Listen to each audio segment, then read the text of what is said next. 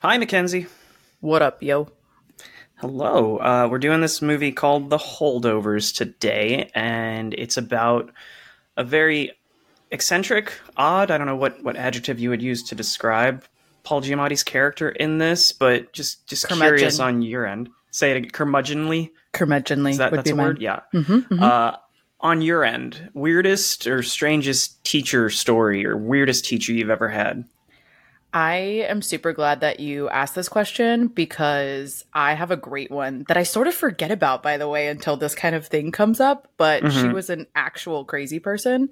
It was Ooh. my eighth grade science teacher, who shall not be named, but there are friends of mine on the pod who probably remember who this is. So she was just like emotionally unstable, truly, I believe. And so, eighth graders we were even in an honors class. This wasn't like a bunch of misfits who were, bad kids or whatever. It was pretty decent kids, other than the fact that they're graders and we're all brats then.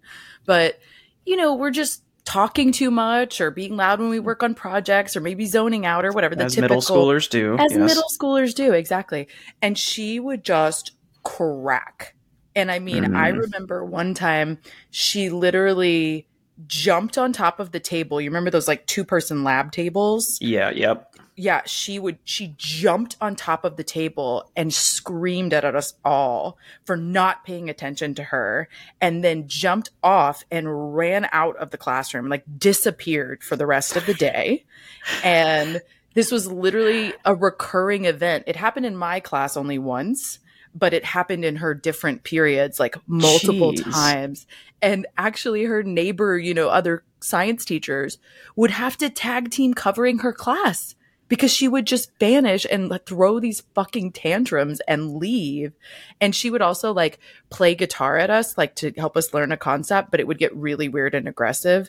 And she had these really naturally. Just imagining somebody aggressively playing a guitar at you. It's bringing me back to college when that one guy would bust out his acoustic to play Wonderwall. Just like, I'm 100%. uncomfortable. 100%, but there's like a quiz involved. Imagine that, but with a quiz involved of like, you need to know the answer to this. And if you didn't, you were going to like break this emotionally unstable woman's heart. And she also had these very naturally buggy eyes that were truly terrifying and scary. And she would get in your face and like her eyes would bug out. And she would do that while she was playing guitar. It was that among a million other things. And I later found out, about which I was not surprised at all, that She was she, homeless and was not supposed to be there at all. no, Okay. she was in charge of our garden club, and she got fired for planting weed in the school garden. That seems like a paradox to me. I feel like I if you're a know. weed smoker, You'd be you would be more chill. mellow. Yeah, like you'd be one of those No. teachers. Also, that's, to be fair, like a total rumor that I heard, when I was, 19 or something. So I haven't fact checked this, Mm-hmm. to be fair. But the rumor was that that was why she got fired. And yeah, it doesn't really jive, but she did get fired. And again, if nothing else, it should be for leaving her classroom to everyone else's responsibility. Those poor, I Yeah. feel for her poor co-teachers. I'm sure you do too, having been a teacher. Like, can you imagine having to tag team Yeah, somebody's I was a class? middle school teacher for 4.5 years, so I feel some of her stress. And there were times where I definitely wanted to storm out of my classroom, or I had to have Yeah. somebody step in. But like to do it that regularly, and to jump on a desk and scream at kids, and to force them to listen to Wonderwall so aggressively, I'm with you. I think she had it coming. She did. She had it coming. What was yours? Who's your weirdo? I'm sure you can't top So that. I know. I don't think I can top somebody who runs. Mine is more of like the least caring teacher of all time, and this was a Mm-hmm. college professor. It was a woman in probably her 60s, maybe 70s, who maybe shouldn't have been teaching anymore. Not to say, not being ageist, but just based on what I saw, did not feel like it felt like she was past where she should still be Past in her a classroom. prime. But the way that we knew it was because, in college, you're going to this class I think it was twice a week, maybe 3 times a week. And Mm-hmm. regardless, she did not ever remember any of the students' names. It's a classroom of 25 students, could not remember any of us from day to day. So every single time she would take a like roll call, and she would look around the room confused about who was who, could not remember a single person. My God. friend Tanya, whose full name is Tanya Lee, avid listener of the pod, thank you, Tanya. Hey, Tanya. She, her name is pushed together, so it's Tanya Lee. One Yeah, word. I believe she's going to kill me if I get that wrong, but you're it's right. pronounced Tanya You Lee. are Okay. right. And a lot of people are confused when they first see it of how you said. Understandable. I get it. I'm Yeah. a Lamar, and it's not spelled like the street in Austin, so I get the I'm a confusion of names. Mackenzie Wayne, which is a first and two last names and a first name and all that. I totally get it. It's the worst. So Tanya Lee, every single time in roll call, teacher gets up, looks at the sheet. Tanyeli. Oh my God. And Tanya's just frustrated every single time. And then to top that off, not only was that happening, there was a student in the class who was wheelchair bound and could not raise his arms either. So quadriplegic. Oh my God. And had an assistant with him, like bring him in and out of the classroom every day. Teacher did not remember his name. So every single time, roll call, I forget his name, but buddy, if you're listening, I feel for you, because it was like Jonathan Michaels. Looks around the classroom. Jonathan Michaels. And it's like, Jonathan Michaels, stand up, please. It's like, what the hell are you doing? God. And eventually one of the other students would have to be like, ma'am, he's right here, and kind of point. He's here. He can't raise his hand, you senile woman. Jesus. So not a bad teacher, but definitely a lack of memory there, maybe a little lack of empathy of just, maybe I should at least learn this one kid's name. Could you learn one? Oh my God. Just one. I don't know. So you just roll call gives me such PTSD to begin with. Like, I feel like if I had to hear that every day, I would just be, you know what would happen to me? It would be Wayne every day. She would get to my name and she would go. I didn't even think about that. Every time. I don't know why. I'm like, why did you ignore the formatting of every single other name that has come prior to this name? I'm the literal last one. You've had a lot of practice. And then you see it and you, I don't know, short out and go Wayne every time. And I would always have to be like, Mackenzie, woman. Aww. Like, thanks so much. Yeah. I hate a roll call. This lady sounds terrible. I didn't get too much of the roll call. I mean, Lamar isn't crazy. It's either Lamar or Lemar. I would get sometimes. I was more, my PTSD from elementary school comes from class photo day, because I was always the shortest one in my class. So I was always in the front row, like sitting, I was like me first, like front left, on my knees for every single class photo. So we should probably start the episode before I start crying. I was going to say, this is already getting emotional. We haven't even started the app. Time to move on, for sure.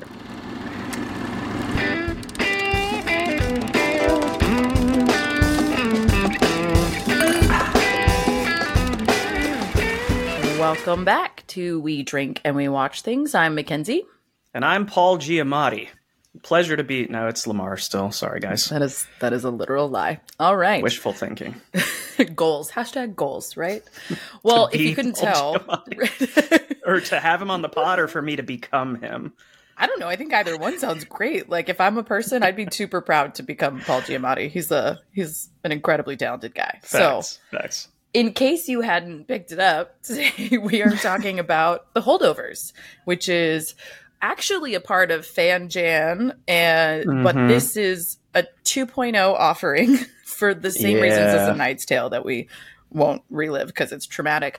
But it also kind of nicely segues us into what is going to be our Oscars coverage in February. So this is an Oscar contender as well. So I'm super excited. Yeah, and I think if I have the calendar right, this will be on January 31st. So it'll be the last episode of FanJan, but it's also leading into, it's perfect. It's almost like we planned it. Thank God for having to redo an entire episode. I was going to say the universe collaborated to make us have to redo it, because they were like, you got the schedule wrong, to be honest. Let us help. So it's worked out nicely. Yeah. So we are talking Holdovers. We have done this before, so we are very prepared with regard to our beverages, which are, I'll let you take it away. I mean, we kept it fairly simple because if you've seen The Holdovers, which you should, we're going to get to ratings and stuff before we get to spoilers, but if you have seen the film, you will know that there is a lot of bourbon consumed by the adults in this film, and that's pretty much the only thing they seem to drink every day and every night is bourbon.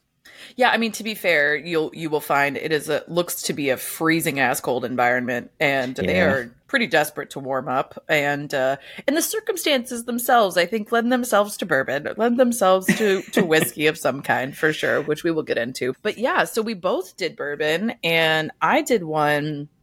I'm really proud of mine, so I'm going to share really quickly. Mine has a rose petal ice mold, so it is beautiful. Yes, I took a photograph to share with you guys because I was very excited, so you will see it. But yeah, I love a good ice mold. Like, I have several options, but I just thought, Like it was a good feeling, warm feeling film, and it deserved a rose. So I put a rose in it. Yeah. Which bourbon did you choose? So this is, I believe it's called Legend. It's a Kentucky bourbon, and this actually was gifted to me on my birthday by the aforementioned Tanya. So there you go. Mentioned twice in one episode. Thank you, Tanya. Yeah.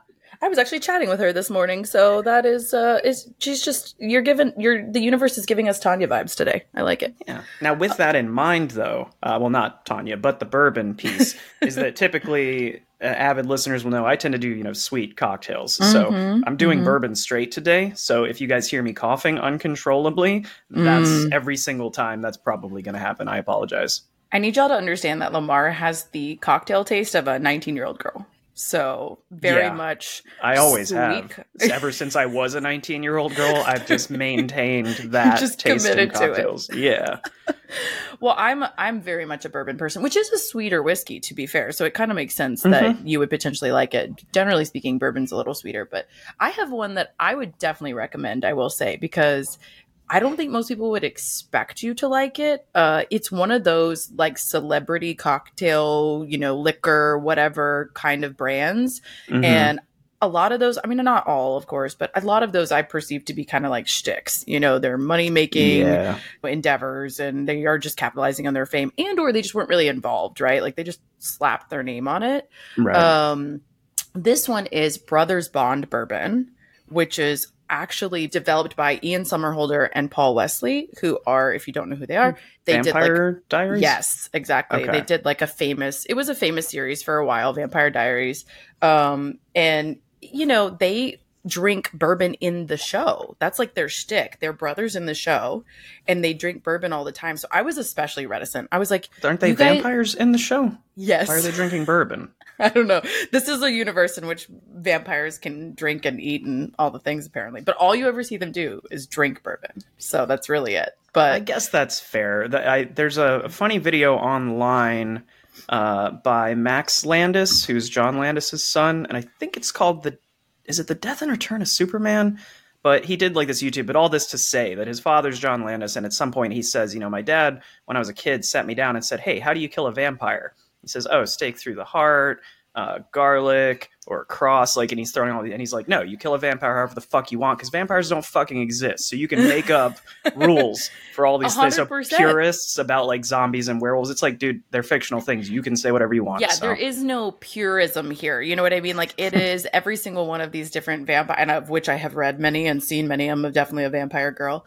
They all have different rules, and in this particular universe, they can drink bourbon specifically. But I thought it was going to be bad because I was like, okay, you guys just drink bourbon on the show, and you're just trying to make money off of that. But they really threw themselves into it, especially Ian Somerhalder. It's become his almost primary business, it seems, and it was a surprisingly good one. I held off buying it for a long time, and then I think I went into a Twins after they had done a big restocking, and it was on an end cap, and I was like, okay, whatever, I'll try it. Anyway, all that to say, this is one of the legit ones, I think. Like a George Clooney's Casamigos is really good. This is like that. It was really well developed. It's a really good bourbon. So if you haven't tried it, I would definitely recommend it. Nice. We should do an episode where we pick 5 celebrity liquors and drink their liquors while we watch one of their movies. Yes, and, we could do a series. Both the movie and we can do a series. We need to talk Ocean's 11, so we could do a George Clooney up for that. Maybe while I'm in Vegas in March. We should go shoot it right live at the Bellagio water fountains until they kick us out. Just set up our whole thing there. I'm saying, you have to leave. Y'all, pod audience, fun fact, I just bought us portable mics, so we are ready to do this. I'm super excited. Yeah, I'll be there in March. Let's make a plan. Anyway, I love that idea. We could do this. All right. Well, all that to say, we spent 5 years talking about bourbon because clearly we care more about booze than we do the movie. So just kidding. This is a great movie. So, but this is our 2.0. So we're going to... Forgot to cheers. Oh, yeah, that's right. We got to cheers. All right. Well, cheers to our excellent taste in bourbon. Cheers to that. Yeah. Well, now we should actually talk about the movie. Listen, see, he still can't handle his liquor. Listen to this guy. He's still a 19-year-old girl. Cosmo? Can I turn this into a cause? Can I get some cranberry juice? Okay. Sorry. Continue. Now that we've gotten over Lamar's first choking moment of the ep, I'm sure there will be more. We do want to talk about this film again, as we said, but we want to give you the basics and we want to give you a quick spoiler-free section in case you haven't seen it yet and let you know like whether or not you should go see it. And then we'll dig into kind of the spoiler part of the ep and give you a little bit deeper dive into some of that. So I think we'll kick it off with some of the basics real quick for you. So first off, this is directed by Alexander Payne, who is well known for a couple of things. There's Nebraska I have seen, but there's a couple others I haven't seen, like Descendants. Yeah, he's sort of all over the place. He does a lot of producing as well. But yeah, Descendants, neither of us has seen that, right? I know. No. And I have mixed feelings about it. Like I heard mixed things about it, I guess is the crux of it. So I never really prioritized it, to be honest. Yeah, he also but we did both seen... Downsizing. And I heard bad things about that one. I saw that. I did not love it. Okay. I did not love it. Yeah. My do not recommend, probably, for sure. Oh, that's a bummer. It had such a good cast, but it did. He also did Sideways, which is another Paul Giamatti, and we've both seen that, and that was I read the book first, and I thought the movie did it justice. Yeah. I never read the book. That was one of the few that I didn't know was a book when I went and saw it, and then I found out after, and I always hate reading a book after seeing the movie. I feel like it ruins it. Yeah, it takes some of the imagination out of it sometimes because you're just picturing what you saw in the film and the character rather than coming up with your own. I guess it could be bad either way. I know a lot of people got upset with specific movies when it's like, oh, that's not what I thought the character would look like in my head. And well, become a movie maker. I think that's definitely true. I'm definitely that person who has read a book and hates the adaptation, but I just feel like that's a truer form of the art, because like that's the source material. So I generally would prefer to start that way. But yeah, I didn't see it, but that is a good movie. Another great Paul Giamatti showing, to your point. So he's done a few things. He's kind of all over the place. So yeah, he's been around a minute. He did Election. That's probably the earliest one of his directorial that I've seen. And I just watched that for the first time actually recently. I didn't realize it was the same director. Oh. And that one was it's aged a little oddly, but it's still an interesting film. Yeah. It is an interesting one. I definitely think that you should see it if you haven't. I think it has a sequel, but I can't remember if they've actually made the sequel or if it's like a book sequel, but it's like Tracy Flick Must Not Win or something like that. And I have been wondering if they had remade it. So that's a good follow-up item for me. I'm curious if they're going to do that one again, but that is a fun flick, I think. Yeah. Yeah.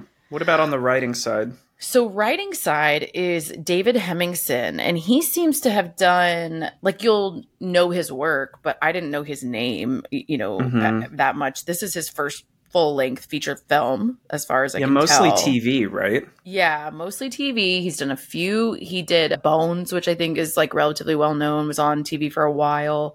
He did The Catch, which I actually liked, but I don't know if it speaks to my taste because it did not go past a season. It literally lasted one season. It's kind of like a mystery con man thriller type of TV show. And I don't know if maybe that just doesn't translate to TV, but he did that and the writing was good. So it vibes. But then he was also an exec producer on How I Met Your Mother.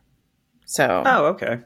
Yeah. So which is what, like another Friends, it's a big long-term comedy series. So he's got a good mix there too. But but first feature film, right? First feature film. Yeah. Yeah. Not a ton of credits in general, but all TV. And I think that's why, right? Like he's working on one show for a while.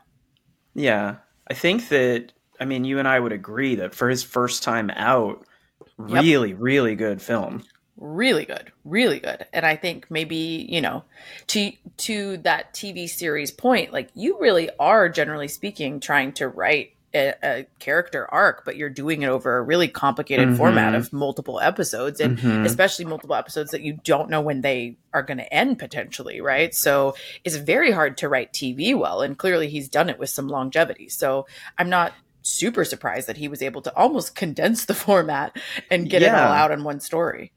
Yeah, it felt, and one of the things that I will say before we get to spoiler territory is that this one, the first 20 to 30 minutes, didn't really hook me. I didn't really see what the big deal was there because I think the writing almost felt too real, where it wasn't clever enough to really get me laughing. Like the kids in this talk like kids would actually talk. They're not super clever or witty. It's just kind of, yeah, eye roll worthy at times of like, oh, these kids are annoying. Not like the movie is bad, but it felt like a TV series where it's like you have to watch the pilot and parts of the first few episodes, right, to get a feel for the characters, and then it starts to hit its stride. And then if you can nail that finale, and that's kind of what I would compare this film structure to, is the first 20 are going to be a little slow, but then once you know the characters, the back half is incredible. Right. You get once you're invested, for sure. Yeah. And you kind of have to do, like you said, you kind of have to put in the work to get invested in those folks. So that makes sense. Yeah. Well, so all that to say, solid directorial writing part of the crew here. We also have our major cast is pretty small, actually. And I think it's a really interesting format. You get to concentrate on these characters really closely. So, of course, we have, as we said, Paul Giamatti, who plays Paul. So that was fun to me. They were like, it's just Paul. He should just play Paul in every movie. I wonder if he's just playing himself, but in teacher form. I don't know. Anyway, so it's a good showing for him. He does a great job, which we'll get into. But then we also have really just incredible performances across the board. But our dear divine Joy Randolph puts in an incredible showing as Mary, who at first you're not sure she's going to become a big part of the story, but she really does. She becomes, 1/3 of this little trio in a really meaningful way. So really cool. Yeah, she's incredible. She is also Oscar nominated, I believe. Yep. And very deserving. I said this the first time we recorded, and I'll say it again. I think Paul's character is sort of the backbone of this story, but I think Mary's character is the heart of it, and where you really connect with that character throughout this film. She's great, and that performance is great. Yeah, and that's such a great point. I mean, I think that's so true. He is carrying this story. He's your focal point for sure. But yeah, she absolutely is the beating heart. She brings a real sense of humanity to everyone involved in numerous ways, right? Like I think she's a very important mirror for everyone involved. We'll get into that, but she does a great job. And then our other part of this trio that we're focused on is Dominic Sessa, who plays Angus. And this is his first outing, period. Full stop. He was a theater student at the campus or something where they were sort of doing the auditions. And I believe the director said, hey, is there anybody else that we should audition, to sort of the theater teacher there? And he said, try this kid out. And he got the role, and he kills it. He does an incredible job. So clearly he's a good student, because, he was in film school, and then he went and immediately knocked it out of the park. So he does a great job. He's very young as well. And that reads and is important, I think, for this role in general. So I think he has a bright career in front of him. And my thought was, that meme that's been going around of like, this person died in the same year that this person was born, so welcome back, so-and-so. Have you seen that? Yeah. Yeah, I'm thinking that maybe all the roles that Ezra Miller will now be blackballed out of, this kid can take over. So it's like Ezra Miller's career died so that Dominic Sessa could live. And I'm fine with that. It's so true, and also a little bit sad, because I remember, the days of Ezra Miller's potential was so strong, and he was doing really well. But they're a very similar type. And then Ezra went a little crazy. So enter Dominic. Thank you. We should whisper, because he might hear this and come fight us. Oh, that's true. But Dominic, could you, feel free to replace Ezra Miller in all the roles, but just keep the crazy on the down low. Just a pro tip. Or just don't have the crazy at all. Maybe just behave like a human being, Just a human being. Oh, yeah. So I think that's the core cast. We have a couple, fun little almost cameos. Honestly, everything else is a little bit smaller, but generally a couple other actors in here that make appearances. We have Carrie Preston, who plays Miss Lydia, who's a real sweetheart throughout as well. And then we have another sweetheart that shows up, which is Naheem Garcia, who plays Danny, and becomes real relevant with Mary down the road as well. And then there's a bunch more, but they're just, again, they're almost blips, to be honest. The story is really around these three folks, ultimately, once you get into it. Yeah. So the way we've done this before, y'all, you're probably familiar with this, but We're going to give you some high-level notes, no spoilers here, of just sort of our overall thoughts on the movie without giving anything away. We'll give you our rating at the end of that, and then we'll give you our usual warning of, hey, turn around, don't drown in spoilers, because really, you should go see this or make an effort. It's streaming on Peacock right now, so no excuse to not see it, unless you don't have Peacock, but I don't know. This isn't an ad for Peacock, but if you've got it, you can go watch it.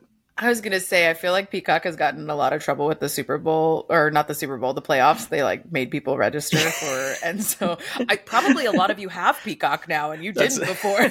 Yeah. If there are football fans that cross over into our audience, they're going to be double pissed because we're like, you have to have Peacock again. I know. I'm also a football fan, so I feel your pain, but also go watch it. So, but real quick, I will say, let's give you a super high level summary. Do not worry. It doesn't give anything away, but if you know nothing about this film, the general, very, very short plot is that a cranky history teacher, Paul Giamatti, at a remote prep school in New England is forced to remain on campus over the holidays with a troubled student who has no place to go. And they call those students, for context, the Holdovers. And that's how we kind of focus in on these three characters. So very, very high level summary of how this all comes about. And then also some awards shout outs, like we said at the top. This is segueing nicely into award season. Paul Giamatti actually won the Golden Globe for Best Actor for this role already. And Divine Joy Randolph won for Best Supporting. And they are nominated for Oscars as well. In your history, in your experience, does Golden Globes win? Because I don't really watch award season. Do Golden Globes wins typically translate to Oscar wins, or is it sort of hit or miss? It's very much hit or miss. It is a good indicator that they might also be nominated for some things. Like, it's not a far off indicator of its potential at the Academy Awards, but it is a really unrelated community. So if you don't know this about the Golden Globes, it is the Hollywood Foreign Press Association is the host and the community that votes on the Golden Globes. And so it's film and entertainment journalists, like that community. Okay. So it's not performers, directors, production designers. You know, the mix of the Academy voting body is people who are in the film industry, like in the thick of it, right? And that's interesting. The Hollywood Foreign Press is people who are reporting on it primarily, right? So it's a very different voting body. And what you'll see also is it's a bit more lighthearted. Like, the running joke is that award ceremony is like where you get drunk and have a party versus the Academy Awards is a very serious, obviously, award. It's taken very seriously in the community. And so, yeah, it's a very different vibe. And it's sometimes a really different winner or nominee, but there is definitely always some overlap. So, you know, again, go ahead. What about the MTV Movie Awards? Who makes those choices? And do those usually overlap with the Academy Award winners? Right. So that's usually done by people who don't know anything about music or movies, right? They just want to vote on things and get drunk. So, yeah. That sounds like the most fun one of the bunch, honestly. It's like, best movie of the year, Fast X. We did it, guys. We did it. We didn't see it, in case you were curious, but we've also never listened to a note of music either. So we really know what we're doing here, folks. Yeah. But it does, in this sense, the Golden Globes did translate. They did both get nominated for Golden Globes as well. But it also got nominated, we should note, or Academy Awards, I should say. They also got nominated for Best Picture, and then Best Original Screenplay, and which, again, shout out to the writing on this, and film editing as well. So solid chunk of Oscar noms for these guys as well, for sure. Cool. So yeah, with all of that, again, what's your takeaway? What's your takeaway spoiler-free review? I think my biggest takeaways are around the style of the film. I remember when we first talked about doing this one, you had said, "Oh, it's like a new Christmas film. Like, it could end up being sort of like a Christmas classic," and it does feel. It's obviously a Christmas film. It takes place. The entire plot of the story is that this kid is being left alone on Christmas and having to spend his time with this mean hermit of a teacher, essentially.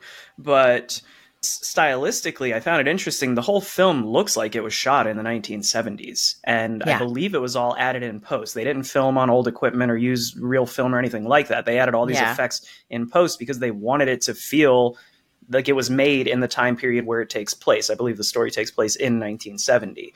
So visually it's really cool. There's even the opening credits are like 8 minutes long, which is a very old cinema thing to Yeah. do, of front loading the credits kind of. Yeah. But yeah, and it has the old MPAA ratings, and it felt like I was in another time, and in a way it kind of feels also a little bit timeless. And I guess maybe that's the intention of, Yeah.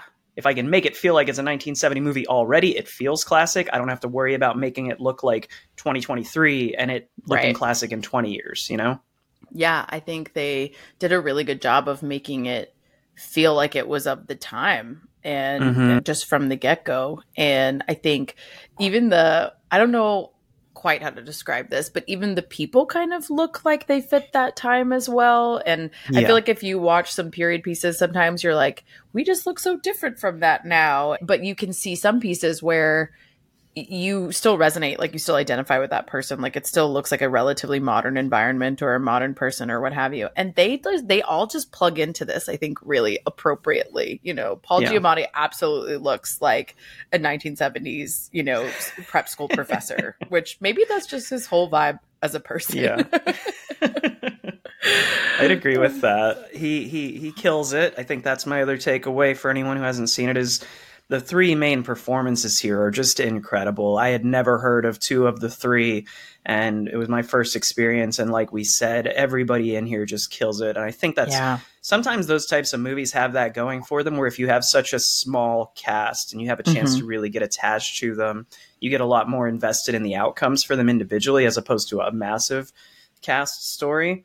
So I think that one. And the last thing that I would say to sort of recommend this to folks is, I feel like if you're, I don't want this to be taken the wrong way, if you're a Wes Anderson fan of that style of just sort of like these sort of obscure moments in life, like it feels real, but it feels a little zany, but the dialogue is very just crisp and slow and it's drawn out, I think you would really enjoy this film. It's not going to be as funny and off the walls as some Wes Anderson stuff, but I think if you like the emotions that those films evoke, you'll get all that and more in this one.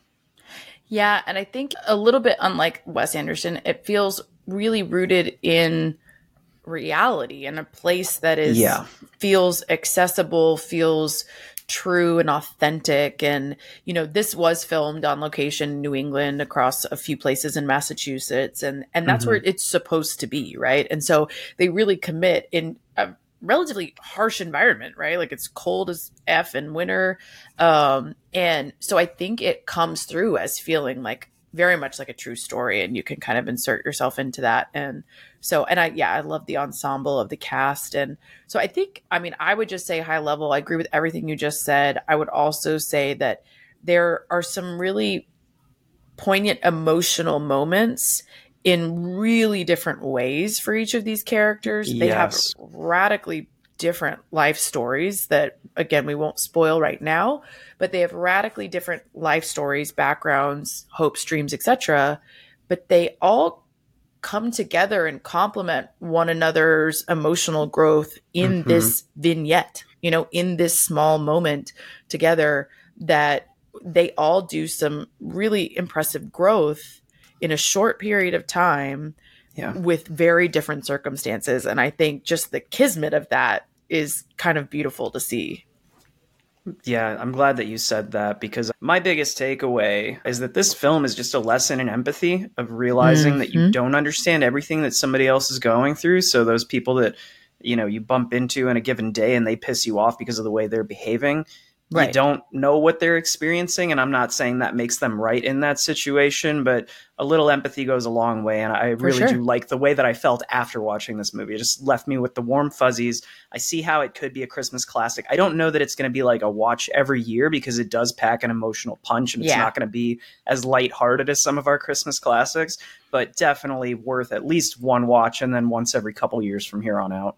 I think so too. And I will say, asterisk here, if you are like in your feels in the Christmas season, like I am in the Christmas season, this is one of those like that you will watch on repeat. There's another film that this reminds me of that's very bittersweet and emotional, The Family Stone. If you have seen that film, it's a very similar energy, and it is very much a Christmassy movie. And for some reason, I want to see that every season, even though it's like it hurts every time. And this is one of those that it doesn't hurt quite that bad, but there's definitely some bittersweetness. There's some hard topics, but I do think overall, yes, it can't be described without including heartwarming in it. So I think it's definitely worth a watch. So with all that in mind, what are you going to rate this sucker before we get into spoiler territory? I'm trying to remember what my gut check was the first time, and I think it was 7. I think I was like a 7 out of 10 here. I think it was a very, very solid showing. 7.5 maybe in that range. Really, really good, positive film. But I agree with your high level of it starts a little slow. So I think that's probably where I would land in the 7-ish range, you know? Yeah, I think that about halfway in, once it had started picking up, I was in sort of the 7.5 range. Originally, I was in like the 6.5 of like, I'm not lying, guys, when I say I did not really get into the first 20 minutes. There's a moment that we'll talk about when the movie sort of turned for me, but the back half, and we'll get into the ending, which I love, and that bumped it up for me. So I would say I'm more at like the 8 scale, and I think that in future rewatches, when I know what to expect after that first 20 or 30 minutes, I think I'll appreciate it a little more. But for now, I'll sit it at like an 8. Yeah, I think it's a good range there. It's pretty accurate. So, all right. Well, all that to say, obviously, what we are suggesting is that you go see it or watch it on Peacock or what have you. But definitely give this one a watch, and you don't necessarily have to wait for next Christmas. I think it's a really heartwarming movie either way. For sure. Yeah, I mean, it's a winter movie as well. All the snow in this is real. There's no, special effects. All this snow is actually in Boston. So if you're, even Austin got a little cold this winter. So if you're looking for something to watch while it's cold outside, there's worse choices than this. Yeah, get cozy and grab a bourbon and watch it. Do a double feature with this and The Thing, and then give us an essay on comparing the two. Character development. I was so cold watching both of these movies. I love it. All right, well, kids, turn around, don't drown. It's spoiler time. So we're gonna maybe hop around a little, but I'm gonna let Lamar lead us through this one. It's an emotional one. I feel like. Just warning y'all, like this is going to be a little bit of an emotional conversation. Probably not as funny as some of the others we've covered, but it's worth it. I think we caught that the first time that we recorded. We actually went back and tried to add jokes. We're like, let's re-record this part. We did. Because we're just like, this was a sad episode. Not to say that it's a completely miserable movie, but it just has these poignant moments that tug at your heartstrings. So 100%. I don't know. I guess let's start at the beginning. I feel like that makes sense. We're not going to go through every element of the plot. Sure. That first 30 minutes, like what specifically to you, I kind of delved into. Was there anything that caused you to kind of feel like, let's get the ball rolling here a little bit, or anything that stood out there? I think it was just slow. I don't know that I had any specific thing that I was like, oh my God, I could just do without it. It wasn't like that. It was just like, okay, we could get going. There's a lot of exposition here. We're dealing with a curmudgeonly teacher who, of course, thinks that his pupils are brats who don't have any interest in learning and excellence and blah, blah, blah. And he is definitely a super intellectual guy who cares deeply about his subject matter. He's a history teacher.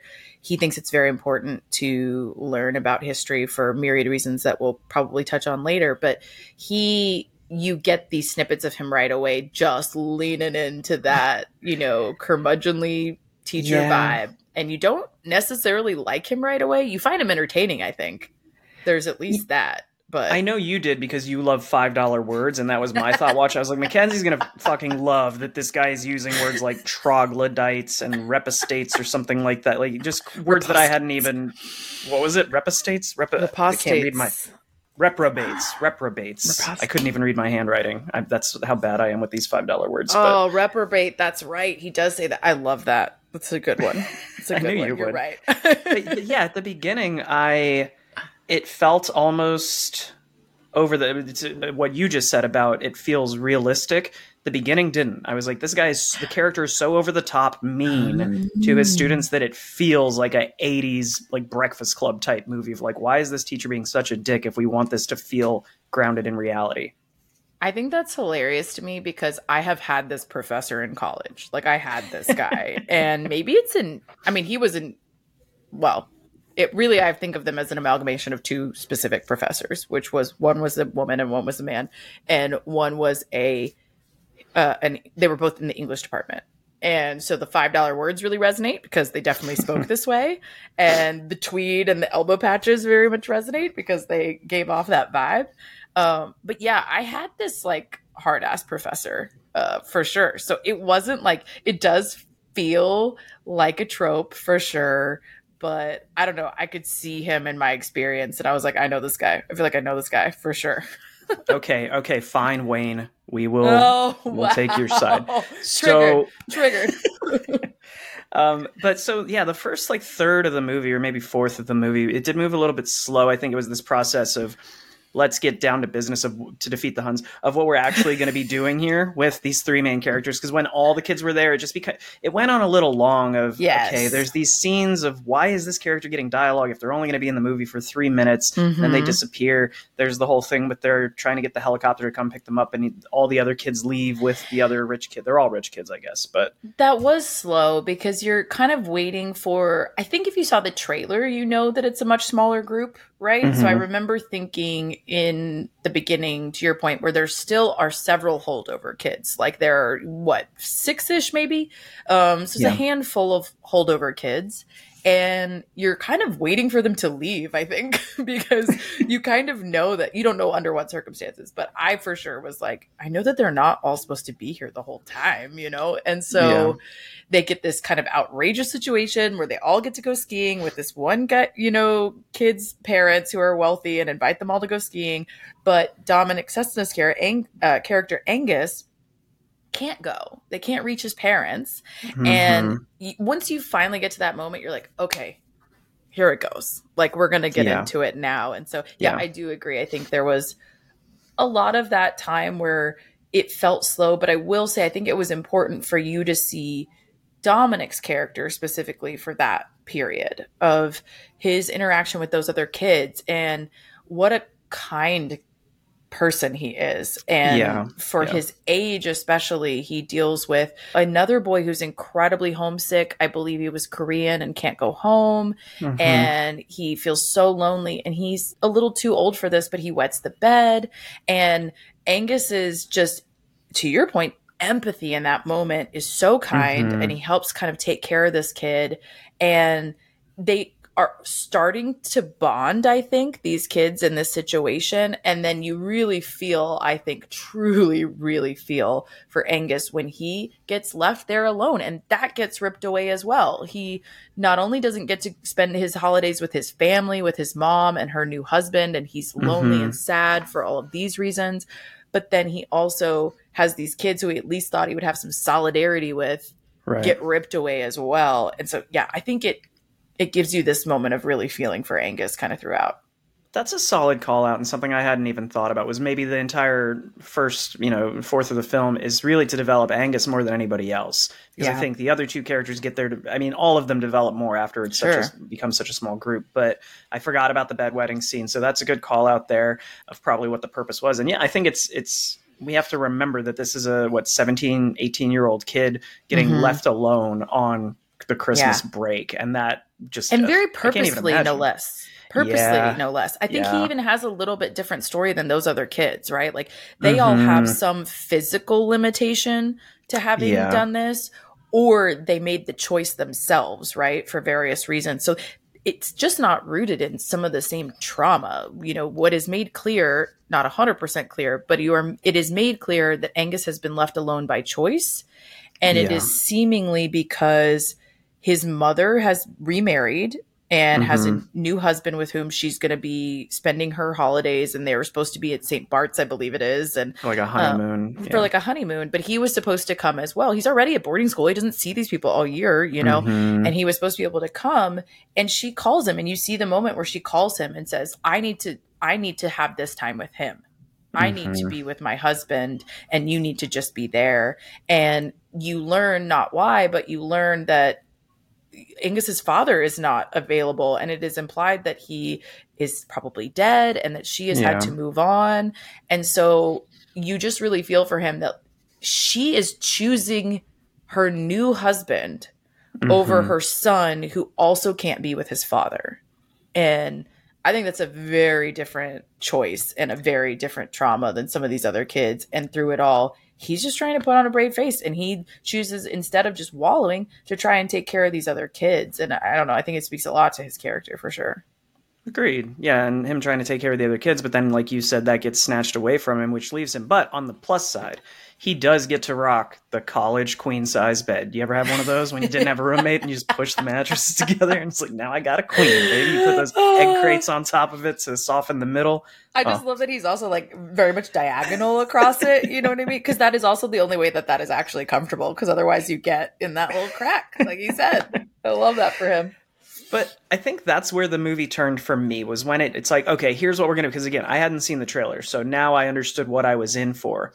And as they're getting just more and more miserable together in that sequence, but when they do the chase scene through the dormitories and through the campus, and Paul Giamatti's character is chasing him around and just saying like, stop, yes. he's levying these empty threats of, there's nobody here, what are you gonna do or say? But that scene of them chasing and then Angus eventually breaking his arm and then having to go to the hospital, that's when I think a switch turned for me and I was on board. Yeah, I think that's like the pivotal moment in this film where it changes the trajectory of almost everything else. You know, one, to your point, it finally feels like it's taking off for sure from an action standpoint. But it also informs very much how their relationship evolves, because it is this very like empty threat on Paul Giamatti's part of he's screaming and yelling at him and chasing him through. He also sounds like he's going to have a heart attack, which like, girl, same. I would die if I had to run that much. So I totally get it. But he gets to him and it's this very like, it reminds me so much of the Finding Nemo moment where he's like going and swimming up to see the boat and his dad's like, don't you dare touch that boat. And it's butt, by the way, they say butt, but for clarity purposes. And he's like, I'm going to touch the butt. And he's like, don't you dare. And he just touches it, you know, but then he like runs, you know, swims back with this defiant look on his face. And I just feel like they are having that same moment. Don't you dare go in that gym. Don't you dare. Yeah. That is off limits. Yeah. And it's so funny because he's like, fuck you, I'm going. And then he goes and he does it. He immediately breaks his arm, like instantaneously. Like it could not have gone worse. And it's a rare moment of levity, I think, in this film, first of all. But it also forces them to bond. He has to take him to the fucking hospital. Like, right. And that's when the comedy really started to land for me. I feel like that's when the script really tightens up to having the funniest characters at this point all interacting together. I love that moment where Paul says, you know, I wash my hands of this, metaphorically, of course. And Angus replies, of course, metaphorically. What did you think? You were going to fucking wash your hands? I liked that. And that was where I was like, okay, I'm on board. Let's go. I love that you see... I don't want to say Angus is cracking, but he is in his fuck it era at this moment where he is so sad and angry at his circumstances. And the guy that he is stuck with, at least at this point, is the worst. And you can tell he's just like, I'm going to just fucking say what I want to say. Like, screw it. Which is a risky thing for him to do, because what gets weaved in here is that he is under 3 strikes, you're out threat, where he is going to have to go to military school if anything else goes wrong for him at any particular moment. And so for him to kind of brazenly be real attitudey to this guy is a real risk. Yeah. And I think we forget sometimes that military school now means a different thing than military school in 1970 did. Like that, and that ties into another piece of the plot of that means you're probably going to war, you know, in 2 years' time. So it's definitely a more brutal environment. You know what I mean? Like it is not military school now where, maybe you're running drills and you're still getting like an education as well. And maybe the education is actually the priority. It is very much like the drilling, the training, the, you know, intensity of that environment is quite a bit stronger, I think. And I mean, I'm not at military school now, but that's the assumption, right? Is like it has evolved somewhat. But back then it was a pretty brutal reality. And it also was kind of the community you were in wasn't great, right? In a lot of cases, this was a last stop for a lot of fuck ups. Right. So you weren't necessarily around the cream of the crop like you would be at a you know, nice refined boarding school. And so I think he has some real fear about that is legitimate. Yeah. Yeah, I think that when I was, a teenager watching movies in the 90s and aughts, the military school seemed like a punchline in movies of you're going to get Mm-hmm. sent to military school. And it seemed like more like a disciplinary consequence, Mm-hmm. not literally, It's hey, not if you about can't school. make real school work, we're just going to send you to Vietnam and you're going to fight there. No. That is something that I think was lost on me the first time that we discussed this. But I want to use that as an opportunity to transition because that does tie into our third character, Mary, who we have not given enough love yet because she's Oh my awesome. god, oh my god, oh my god. Can we fangirl over Mary? Because we love Oh, her. absolutely, we I can. think I think she is just, to your point, I loved the way you said it. She's the beating heart of this film, but she Mm-hmm. is also the first introduction for Paul specifically to empathy around not only Angus, but these students in general. And you see, Right. like, the first teaser of that is when the other kids are still here. And they have this moment of like camaraderie, comes and grabs a drink from her. And, they have a Mm-hmm. little chat and he's bitching about the students and one in particular that he remembers. And she remembers him too. And she's like, oh, what a little shit. They have this bonding Mm-hmm. moment. But then he's like, oh, these kids, they're just so entitled and they have these cush lives and, goes off. And she's like, what makes you say that? Like, how do you know that? There's no Right. reason for you to know that that's a fact. Like, maybe they are privileged in this way that you can see externally, but you don't know anything about their life outside of here. And I think that cracks open very small at that moment the possibility for him to even try to look at these people differently, especially as it applies to Angus, because Angus is exactly that story on paper. He looks like this Mm-hmm. privileged kid, but he has this incredibly tumultuous home life for a number of reasons. And he has this really deep seated fear for this other reason that he is contending with.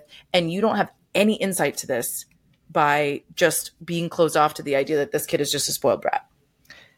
Yeah, I think she brings some empathy to Paul about Angus Mm-hmm. and the other students. And it's interesting to me. I don't remember what order it came in, but the first sort of bit of humanity that we see from Paul is when the students that are still there at that point are sort of making fun of Mary in some way. And he defends her and He talks about does. how hard her life is. And he has that quote about life for most people is a henhouse ladder. It's short and full of shit. Yeah. And these, again, he's Great looking at quote. them as these privileged kids, silver spoon in their mouth. They're going to be fine no matter what happens.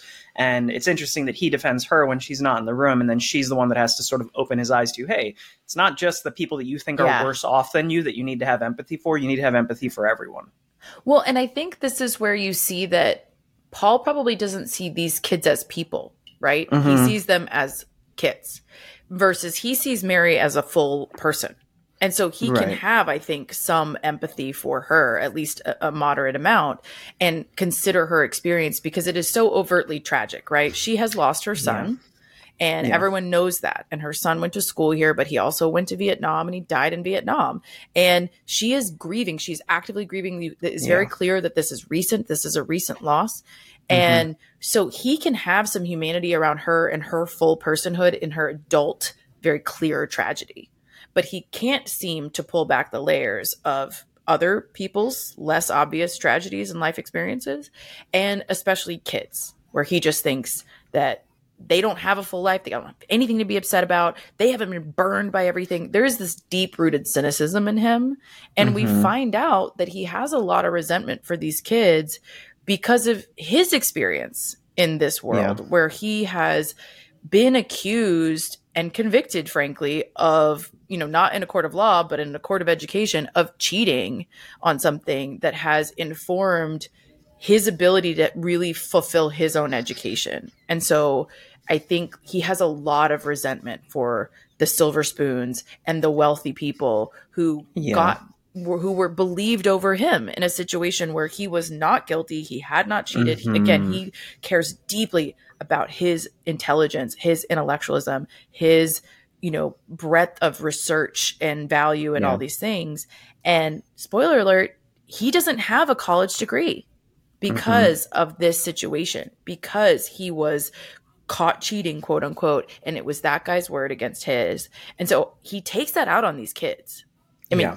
you can't argue that he doesn't. He takes that out on these kids. And Angus learns this much later as well, but it's a bonding moment for them then too. And I think it's Mm-hmm. because you start to understand Paul a little bit better. you start to understand why he is as curmudgeonly as he is, why he does throw out these $5 words and is aggressively overt in his intellectualism. It's because he's constantly trying to prove himself. He is proving that he deserves to be there. And he's mad that he feels that way because he shouldn't even be in that position, right? And I think there's a lot of that he's a lot of that anger that he's directing at the kids, and he's directing at Angus at this kind of beginning stage. Yeah, well, you just covered in great depth all of Paul's sort of, I don't know if they're character flaws or just the chip on his shoulder of what motivates him and the way that he approaches it. I would like to talk about his eyes, please. So the lazy eye thing is very interesting to me. Apparently it wasn't even a part of the original script. Originally it started out as Paul Giamatti sort of pranking Dominic Sessa, who plays Angus, of just messing with him on set. And I think they would do scenes together, and maybe the first couple scenes they filmed together, he was doing this lazy eye, and it was confusing the kid because he's like, wait, is this part of the character? And I guess the director loved it so much that they decided to write it into the other scenes of the script.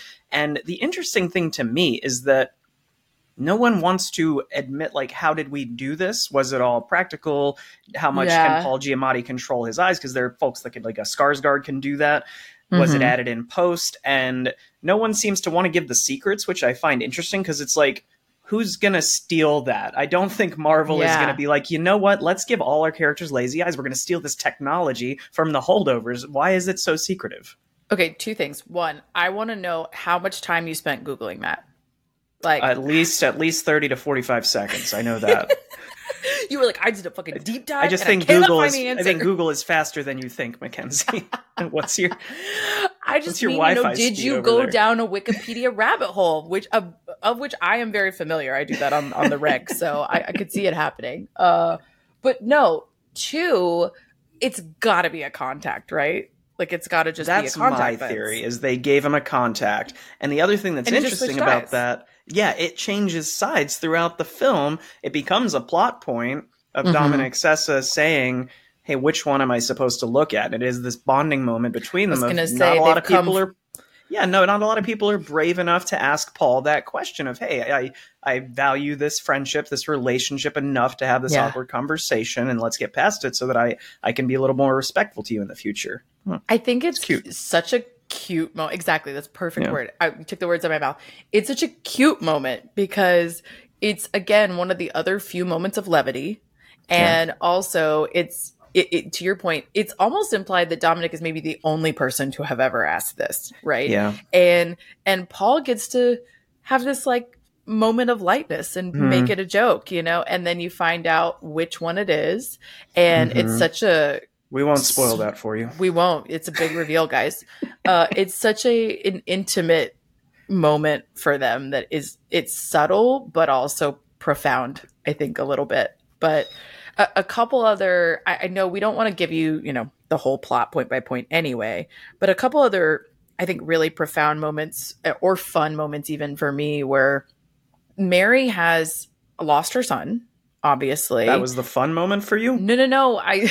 Jesus, I said a couple Mackenzie. more. I'm going in order, okay? Calm down. Probably the most fun scene in the film. Okay, go ahead. I'm going to get to the fun ones. This is not the fun one. Important point of clarity.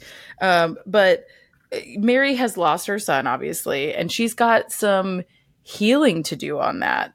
And one of the moments that's kind of bittersweet or what have you about that is they all get invited to a Christmas party. And it's this other teacher who's at this school. They happened to run into her at a diner running an errand, and they have this sweet moment where maybe Paul thinks she likes him, and he's nervous about going, and he thinks it's just a polite invite, what have you. Mary talks him into going and bringing Angus and letting them have a good time. So they all three go, and they also go with Danny, actually, who works at the school as well as a janitor.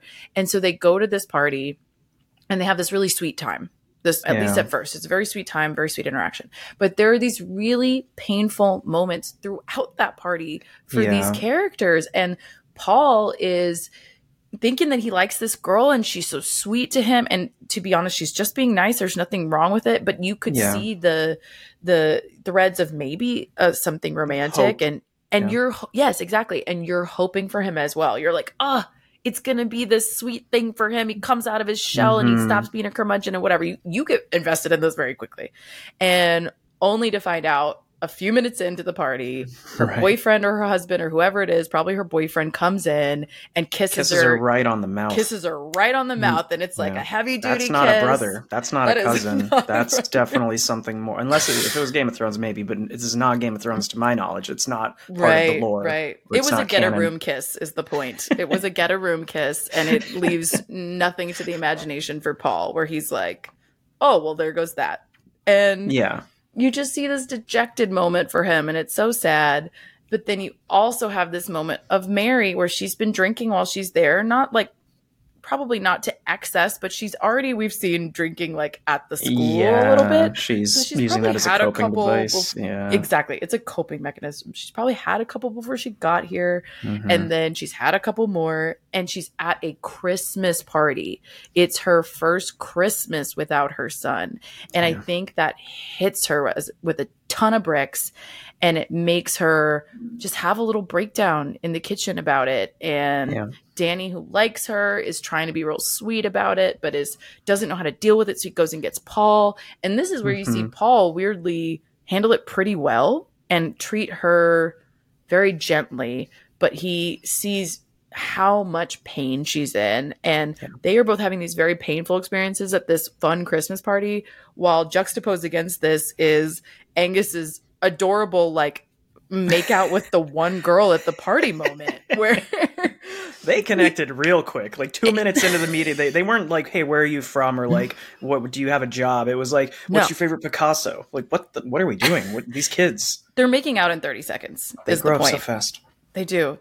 And it's so cute for him, because you're like, this kid is having the worst fucking holiday, and he's stuck with these people, and he finally gets to this party, he meets this girl, it's really cute, he's making out, and he gets yanked out of that party too. He has to go home, doesn't get to have this experience, like, really play out, and you can hear him leaving and be like, okay, fine, we'll take Mary home, but like, I'm gonna come back. We're gonna come back. And in that moment, I thought that was such a great indicator of Paul as a human being, of how he handled that. Of, you can see that he's hurt. Like there is some pain there of, oh, I did have hopes about this, but he quickly just has this sort of somber, like, look on his face, not quite a smile, but just sort of like, well, okay, life goes on. And I think that's so telling of this character, who we find out, I wrote in my notes, is there a condition this guy doesn't have? Because he has the eye, and then he says, oh, I have this thing, and he also smells because of a condition. And he was not dealt a great hand for finding love. No. And it's easy to see, again, we're developing this empathy for him, of like, we see how he's become this, not quite a hermit, but just sort of like doesn't really care what the world thinks. So why am I going to put in an effort? And most people don't like me anyway because of my physical appearance. So him in that moment, I thought it was cool that they had it play out, where he, at the end, still is friends with this teacher who had been so kind to him. And it's not, he doesn't resent her. He understands they are adults and she has a boyfriend or whatever, like, move on, life goes on. But I also like that shortly after that, he has that line of, this is why I don't like parties. I know. He got Mary throwing up. This is why. It's so sweet that he, beyond just it's he's kind of maybe resigned himself as a person to not being able to have a partner and all these other things that normal people have. And so you see that for him, and it feels sad. But I just have to shout out his character here for a number of reasons. And one I forgot to mention at the top is Mary is Black, and she is working in a predominantly white school in the 70s, right? She's not treated as an equal by most people here. And you never see him do that, right? He never treats her as less than. They have a what is a budding friendship from the get-go. And she is excluded from sitting at the table even, and getting an invite to the table on the regular. And he invites her to the lunch table, right? And he gets a lot of flack from the group there for doing that. And so I think that speaks very highly to his character is rooted in, he's not a misogynist, he's not a racist, and he's not, that doesn't manifest here with the teacher either. He really doesn't treat her as having wronged him. She just made a choice. She was just being nice. And for a woman, I can tell you that's rare, right? That being able to just have an interaction with a man that he expects something from it, and you don't give it to him, and it ends in a non-violent and non-verbally attacking way, and a is friendship even, and a friendship even is exceedingly rare. And Yeah. especially again at this time, it's even worse.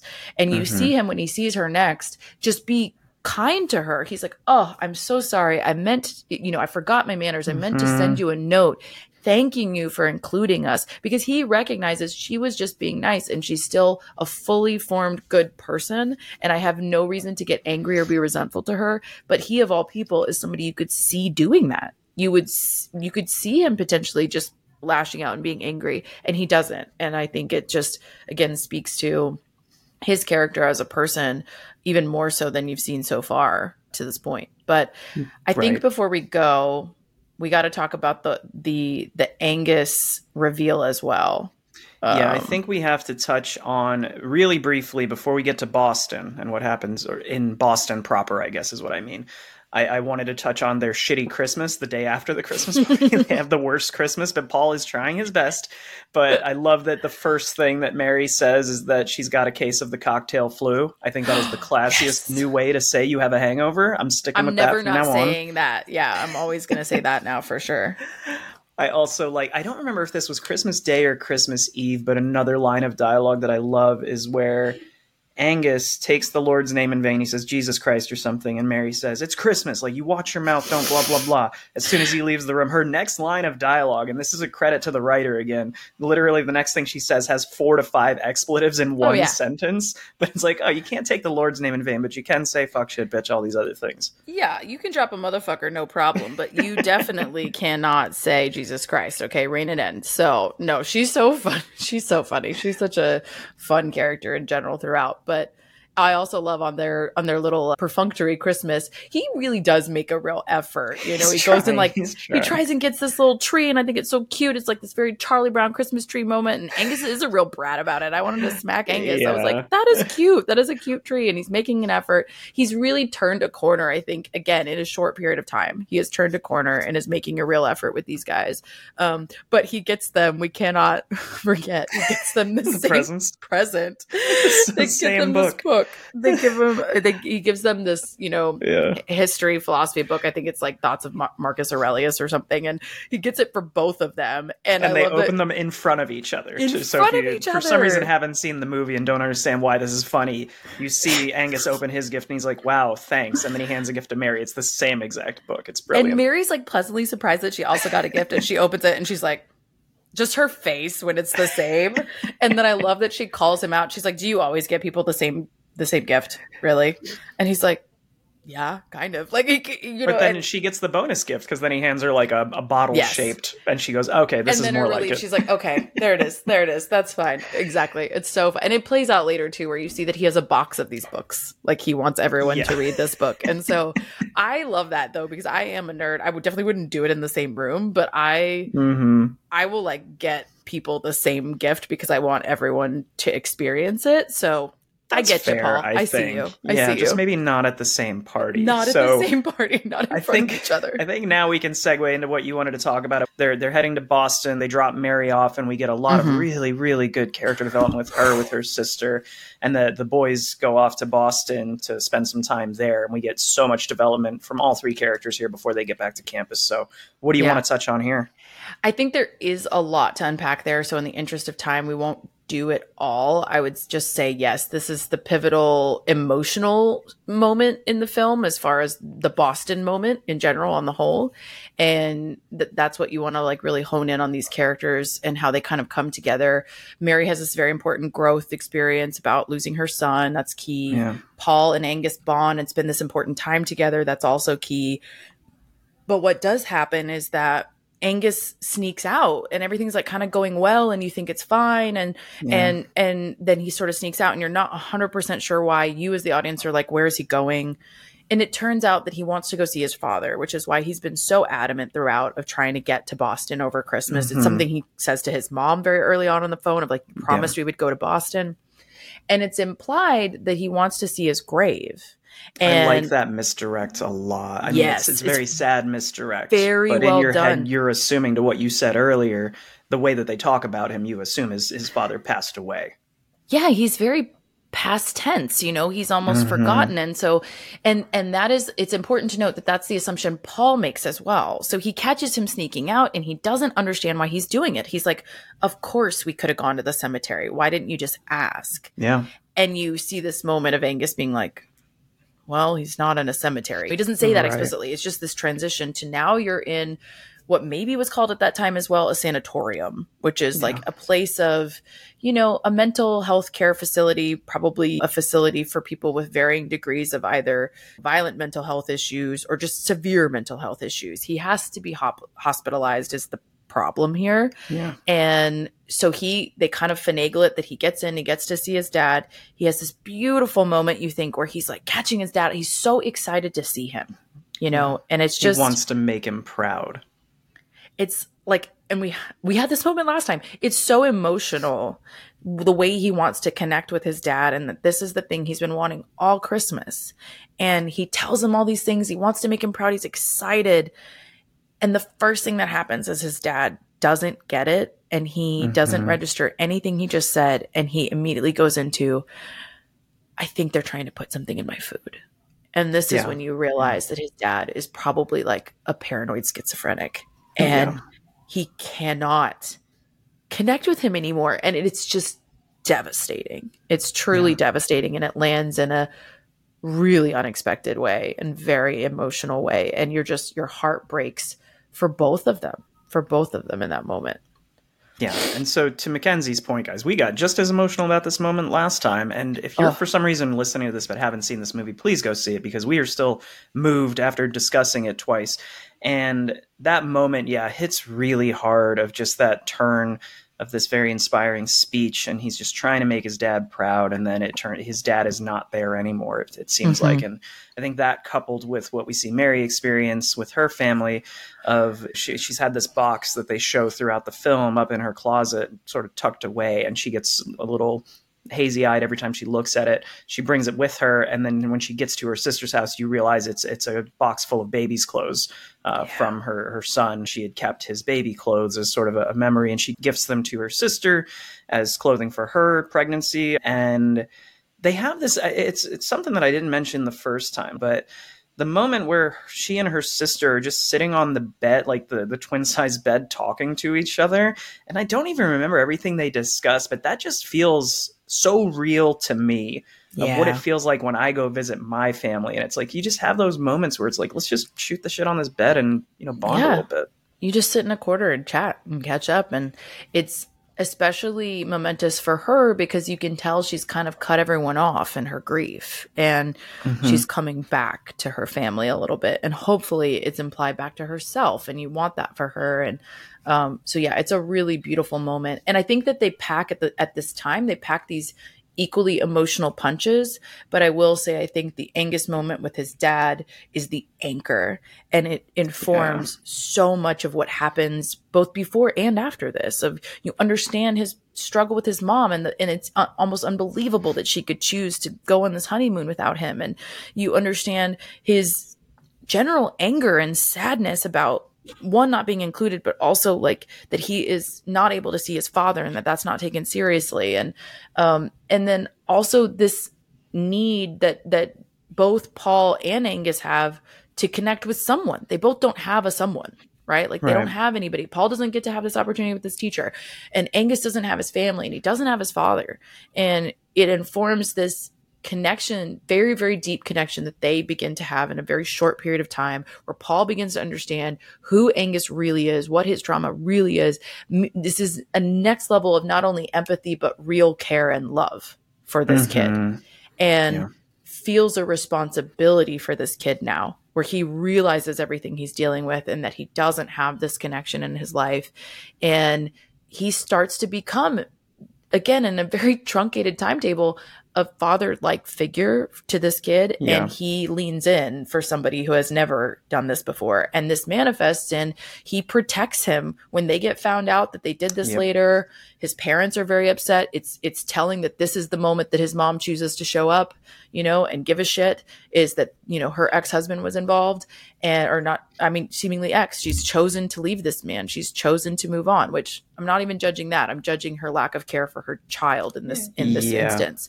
But she is so upset that he chose to go see him and that this teacher helped. And you could see him debating whether or not to defend himself and to go hard at everyone in this room, the headmaster, the parents, the whatever, and, defend Angus's right to see his father, which he does touch on. He's like, I thought the kid should get to see his father, but he doesn't fight it out. He doesn't get combative the way that we've seen him do before. He resigns himself and says, yeah, it was my decision. It's my responsibility. And he falls on his sword for Angus. And I think that's one of my favorite things. When I said during our spoiler free that sort of the last 20 minutes or so bumped this film up a point or like a half point or a point for me, is because it doesn't play out as happily as you would expect it to. When we say, oh, this is a Christmas film, and but like halfway through, I knew how it was going to play out, right? And I was totally wrong. And I've never been happier to be totally wrong, because I thought, oh, okay, so Paul's going to have this love story with this teacher that's giving him cookies in the beginning, and Angus is going to have this love story with this girl that he met, and Mary's going to have the love story with the janitor. Like, they're all going to find happiness at the end. And they do find happiness, but in each other and not with these external relationships, like almost like distractions. And we've already talked about how Paul does still have that new friendship, which he's grateful for. Mary has, shout out to Danny, who's trying his best this whole movie, the janitor. He at no point does he feel creepy or weird about him trying to pursue Mary. He seems very respectful. He just likes her. Yeah, he likes her, and he's trying to get a New Year's Eve kiss. I think he gets one on the cheek, but she's just clearly not into it, so that doesn't happen. We never see the girl from the party that Angus was into, but they have these beautiful goodbyes at the end, and it just shows the development. And I like that not only do we not get that quote-unquote happy ending for them of finding love, that wasn't the point of the story, right? It was them bonding with each other. I also like that it doesn't play out with him. I was expecting him to scold the mom and her new husband and really give them the business on, you left your kid here, this is your fault. And he doesn't. He has that line you said, I thought the boy should be able to see his father on Christmas. So he says it without saying it. He says, fuck you for leaving him here by himself, but he doesn't directly say it. And I thought that was brilliant. And it showed real restraint, right? Like he could have definitely given them what for, but maybe it speaks to his growth and his empathy as well, where he's going, maybe this woman has a reason emotionally why this is very triggering for her and hard for her to do and allow her son to see her, her former husband. And I think he's realizing, which he didn't before, is that he could just unleash on people and assume that he knew everything about the situation. And I think he's learned in a short period of time that he doesn't. And it's easy for us to judge this woman and judge her choices. But I think you see this restraint for a reason. He's realized, I have feelings about this. I'm not okay with this. Yeah. But there's maybe more to the story, and I'm just going to leave it at that. And he loses his job. And it actually feels like a moment of hope for him, because now he's going to not be tethered to trying to keep this job so hard and prove his intellectualism every day. He's going to maybe work on the outlines of that book that he talked about, and he's going to travel, hopefully. And you have a real sense of heartbreak for him and Angus having to leave one another, but you have a real sense of hope, I think, for both of them. And I think that's where it ends on that very heartwarming moment. Yeah, the warm fuzzies that I mentioned earlier, I think that you just summarized them perfectly. Of even for Mary's character, we don't end with her being completely over or recovering from the loss of her son. It's more just this hope of like, hey, life is going to go on. We don't really have a choice in that. And 100%. You never completely, I think, recover from the loss of a loved one, especially something like that. Especially you your carry child, it with you. Yeah, and so hope, I think, is the key takeaway here at the end. And I know you wanted, last time we talked about the final sort of scene of him driving off. Listen, we know this episode was heavy, so I just have to leave you with a gem that was one of my favorites, at least, which was if you didn't notice, the president or the headmaster or whomever, whatever, the douche canoe who runs the school is all you need to know.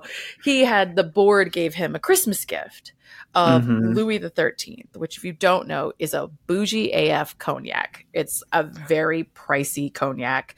I don't remember. When you say pricey, like, do you know about how much this thing is for a bottle? Like $1,000 a bottle-ish is probably a good ballpark, to be honest. I haven't looked it up in a while, so it is a lot. And the point is, like, a shot of it at a restaurant, right, is $300, $400. You know what I mean? And so it's this very expensive Louis the 13th. I tried to get Skylar to get us some for the ep. I did not succeed in my efforts. They have it at the restaurant. It was too pricey. I didn't win. Do they make it in those little airplane bottles? Can we get it for like a few bucks maybe in a plastic They do bottle? not make it, but they should. That is a missed opportunity. But who's buying a $300 little airport bottle? I guess maybe that's the question. The real question. I can't believe they would even let you shoot it if it's that well, you expensive. sip it, to be fair, okay, but it's like a serving, okay. I should say. You know, it's in got those it. little cutesy, cognac glasses, right? So anyway, point is, it's super fucking expensive. And I love that Paul's like last fuck you to this school and to this guy who was actually a student while he was a teacher at one point, is he goes and he literally takes the fucking Louis the 13th off of his desk before he leaves. He's driving out of the school with his little U-Haul of stuff, and he's driving also, and grabs it and takes a swig of it, and you're like, motherfucker, what? And then he swishes it around in his mouth like mouthwash and spits it out. Just spits it out onto the ground. And it was just such a hilarious fuck you to me. And I think it landed so much more to me because you know how much that is. And he just spits it out. I think that I've said this before to friends of mine is drinking and driving, like drinking then driving under the influence is terrible and you could get somebody killed. Drinking while driving is awesome. So I love that Paul is just like, I'm going to have this. I assume he pulled over 5 minutes later, but he didn't swallow it anyway. But I'm wondering if that's some metaphorical thing of him sort of leaving this bougie lifestyle of these rich kids behind him, of this is just not for me, you know? I 100% think it is. It's him literally spitting it out and going, I don't need to prove myself to this community, to this guy, to these standards. I am worthy and intelligent and capable without any of your bullshit, you know? And I just think it's a great moment of freedom for him that I think he hasn't had since he lost his opportunity to finish at Harvard. And so it's a really cool moment. And again, it leaves you with hope for all three of them, with whom you've become very close and very invested. So definitely heartwarming. This one is fun. We should do this a third time because it's fun to ride this emotional wave of like, I can be sad for a little while and like well up, but then I get this really warm, fuzzy, hopeful feeling at the end. But after discussing it a second time, you still sitting at about, what'd you say, 7.5? Yeah, I think as we talked about it again, I think I did this last time too. I don't remember, but I think I landed at like a 7.5 or maybe even an 8. Yeah. It as you go through it again, you remember how much it hit, you know, and how many layers there are. We, as you know, we talked about some of the same things, but we also talked about a bunch of new things this time. Yeah. So it's one you can watch and unpack, I think, over and over. And that's very telling in and of itself. I totally agree. Yeah, I think that I'm still sitting at an 8, but I think on a rewatch, I could see myself liking this more over the years and just the emotional experience you can get from a film like this. I have one other nerdy thing to call out before we wrap up, just because it didn't fit anywhere else in our discussion, but to my sort of like film major buddies or anybody that's super into that nerdy component of it, I love that none of this was shot on a soundstage at all. This entire film is shot practically in parts of Boston. So looking at the vehicles and the buildings and like I said, the snow is all real. So again, it just makes this feel grounded in reality. And again, it's 1970. So the fact that they got all of this to look legitimate, despite not faking any of it in that way was pretty cool. Yeah, it's very well shot. I was reading about their location manager, actually. Wow, deep cut. She is from Massachusetts. And so she, I think, was really good at finding these just authentic local places that felt real to her probably and felt like home to her. And then they shoot there and it all comes together. Because, they are all real environments. And I think it speaks to somebody who treats this area, this region like home. And they found these great spots that really came through. Yeah, plus you get the candlepin bowling, which is a Boston thing, I believe. I don't know if it was invented there or if it came from Europe and then made its way specifically to Boston, but that's a specific Boston thing. And I also love that apparently the liquor store clerk in the single scene where we're hearing about the Harvard story is a real guy. He works at that liquor store. I'm wondering if he's still there today, if you can go in and say hi, but I love that he just has that line of like, here you go, killer. Where Paul's talked about running his former friend over.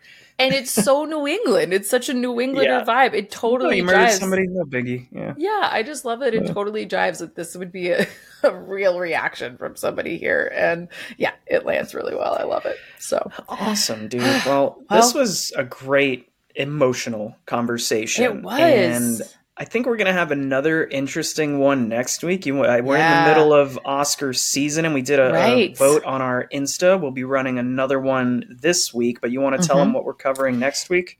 Yeah, so in case you hadn't heard yet, February is going to be award season month. So we're going to do Academy Awards, Oscars specifically during that month. And we're going to hone in on 4 categories. So just the top 4, which are Best Actor, Best Actress, Best Picture, and Best Direction. So we're starting off the month with the Best Actress nom, which is for Emma Stone in Poor Things. And this is a fascinating one. So definitely come back for that. And we'll be running a poll as well for the other categories. So keep an eye out for that on our Instagram. But yeah, come back next week for Poor Things. For now, go have a drink and watch a thing. Cheers. And don't drive drunk. Cheers. And don't drive drunk. But drive and drink? Yeah. Cheers. Drive while drinking. Bye.